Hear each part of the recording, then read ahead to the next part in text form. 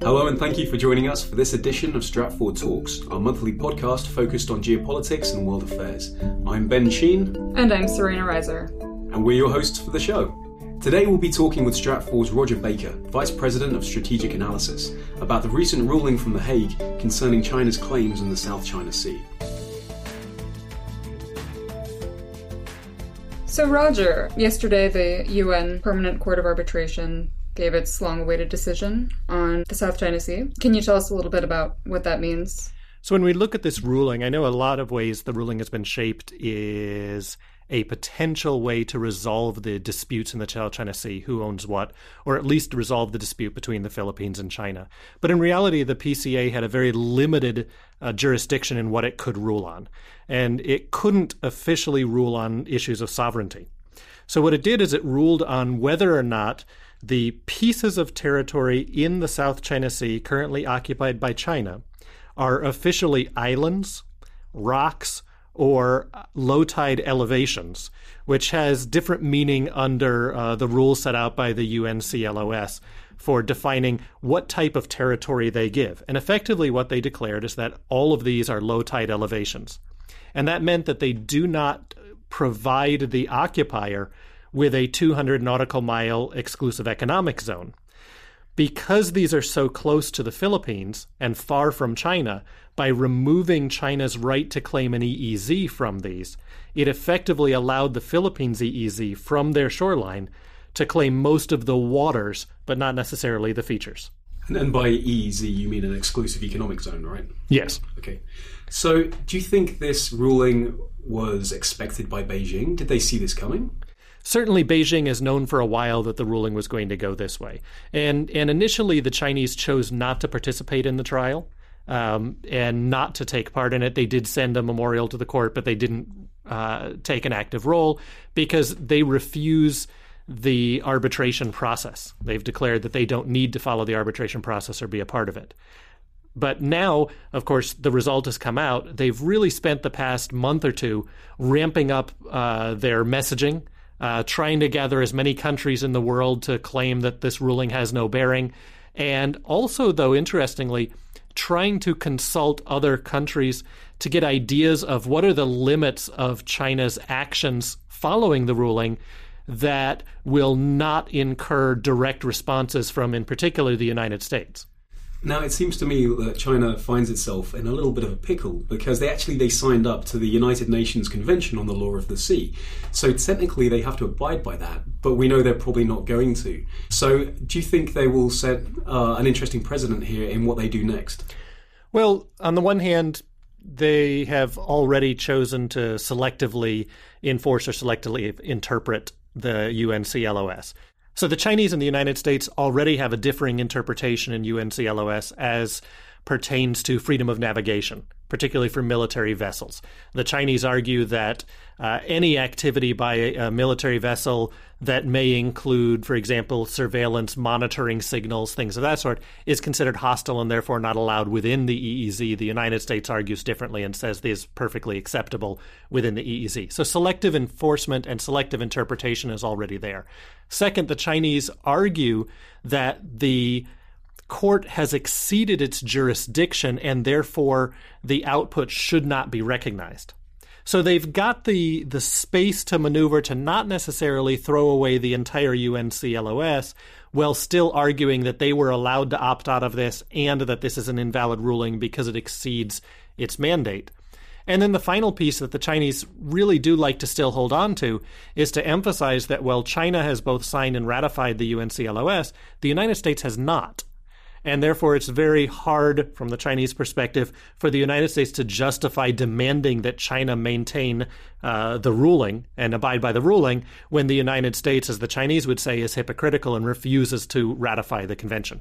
So for other players of the region in the South China Sea, what does the decision mean for the Philippines, for instance, or for Taiwan?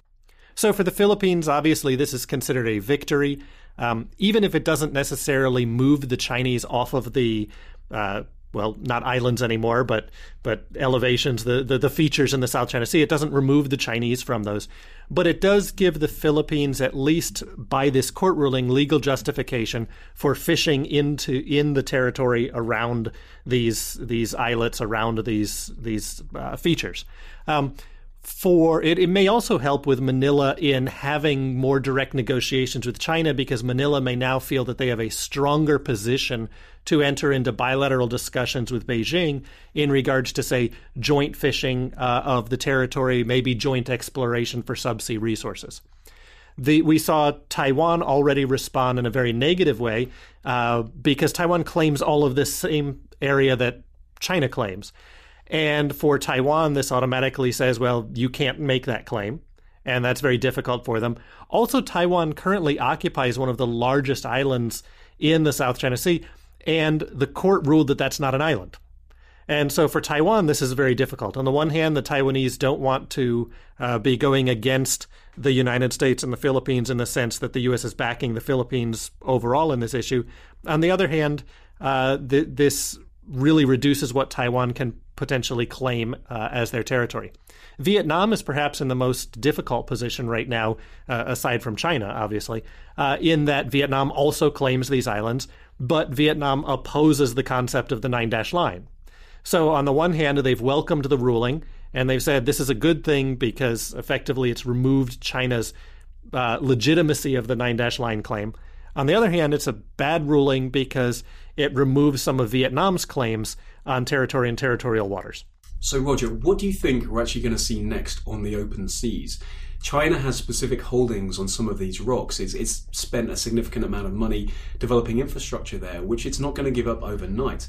Plus, with this ruling, are we likely to see clashes on the high seas as different countries position their navies in the same waters, which could inevitably lead to some form of confrontation? So China's certainly not going to leave these artificial islands that they've built up. As a matter of fact, the Chinese just a few days ago inaugurated another new lighthouse on one of these artificial islands as a way of emphasizing their role for assisting in regional navigation and being an element of regional safety rather than an element of Chinese hegemony. The Chinese may expand some of their military activity in the space, move more ships into the area. Taiwan has already started expanding its patrols and has suggested that it may replace the Coast Guard with Marines on their island. So some of the concepts of militarization that have been argued against in this space may actually accelerate because of this ruling.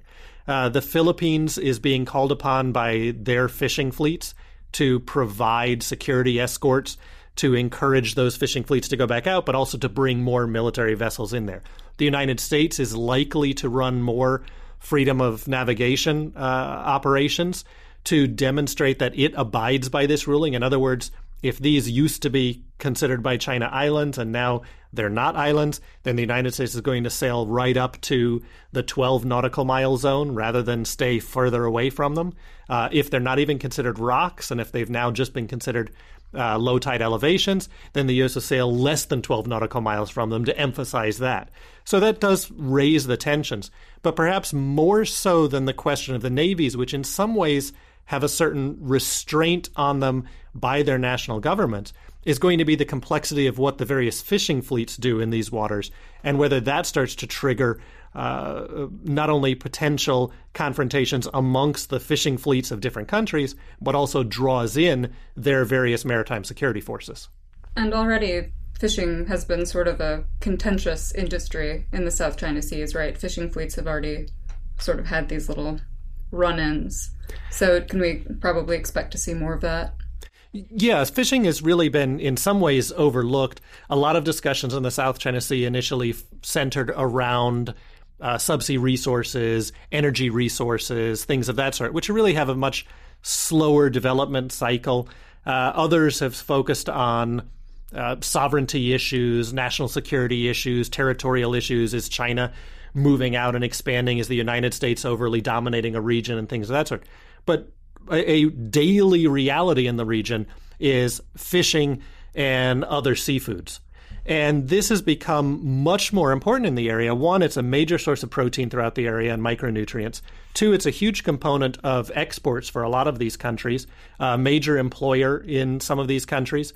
And because most of the countries around the periphery of this sea have really started to deplete their nearshore stocks, they're all moving further out into this disputed territory.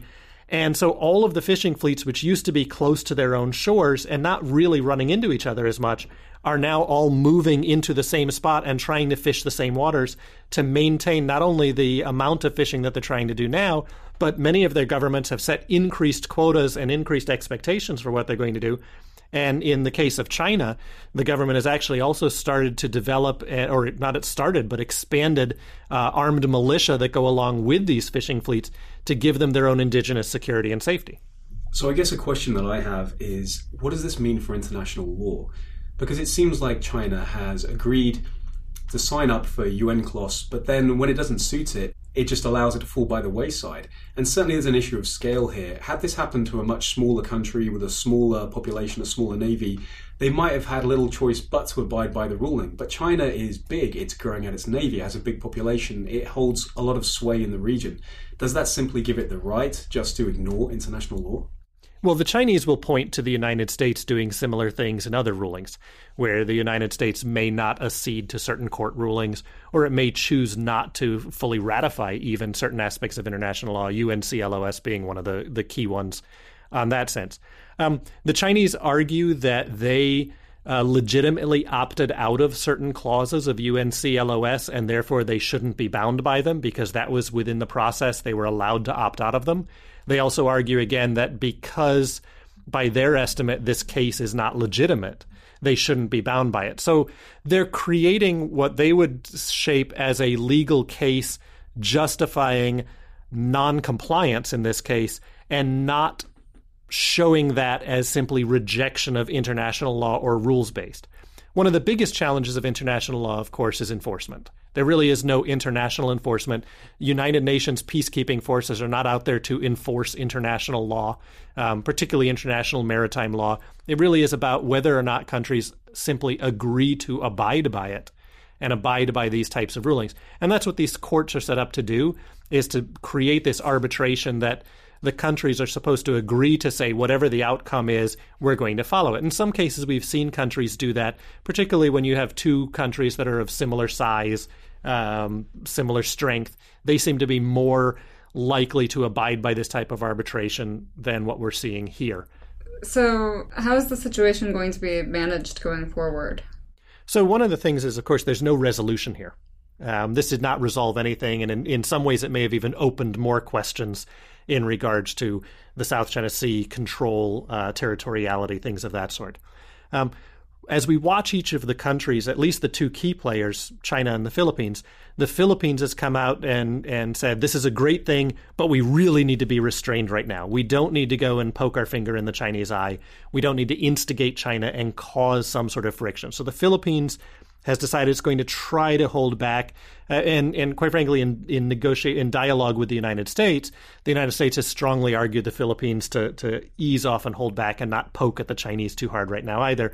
Well, the United States will make a clear demonstration that it finds this to be a binding ruling. China, interestingly, has also, despite the very loud rhetoric and the newspaper editorials and the cartoons showing the Philippines as a puppet on U.S. strings and things of that sort, the Chinese are being fairly restrained physically as well. So yes, they've threatened to establish an ADIZ over the area, the Air Defense Identification Zone, which we saw them do in the East China Sea, which they don't really enforce, despite the fact that they declare it. But the Chinese put barriers and security around the Philippine embassy in Beijing to protect it from potential protesters or things of that sort. The Chinese censors have gone through, and some of the most extreme nationalist rhetoric in the Chinese cyberspace has been cleared off. So they're not necessarily censoring people who are supporting the Philippines. They're censoring people who are over the top in supporting China, calling for a war or things of that sort. So with the preparation work China did, I think that what we're seeing in the management is that there's a political management externally. there's a need to appeal to domestic sentiment and to play that up. But there's also a recognition that they can't allow things to go too far, as was the case, for example, with China and Japan a few years back, where it led to physical riots in the streets, smashing Japanese cars, burning Japanese businesses. And really, I don't think that China is going to accept that happening at home. Well, this is clearly something that's going to bear close attention now and going forward. And we actually have a very large body of work on this subject on Stratfor.com. So definitely, if it's something you're interested in, I'd very much encourage you to check out Stratfor.com and more on this subject. Rodger, thank you so much for taking the time to sit down with us and explain this today. Thank you. You may or may not know, but there's a bit more to us than just Stratfor.com. With me now to talk about some other aspects of strategic forecasting is Karina Garcia, our Business Operations Manager. So Karina, can you tell us a little bit about what's on offer? Thank you, Ben. Stratfor partners with clients to help identify opportunities, make strategic decisions, and manage risk. Services that we provide include an enterprise membership, which offers access to Stratfor's foundational website portal, along with additional business-focused content for enterprise users. In addition, we offer custom intelligence services on either a project or retainer basis. This may include risk assessments, global intelligence monitoring, strategic planning support, and protective intelligence, among others. Our analyst team also provides keynote speeches for industry events and corporate gatherings, and trainings for organizations looking to understand and take away best practices from our analytical and forecasting methodology. Meanwhile, please keep an eye out for more information about Threat Lens, a soon-to-be-launched premium protective intelligence product geared towards corporate security leaders. For more information, please contact us at business@stratfor.com or visit stratfor.com/enterprise. Karina, thank you for giving that outline for us. Be sure to reach out to Karina at the address provided if you have any further questions or inquiries.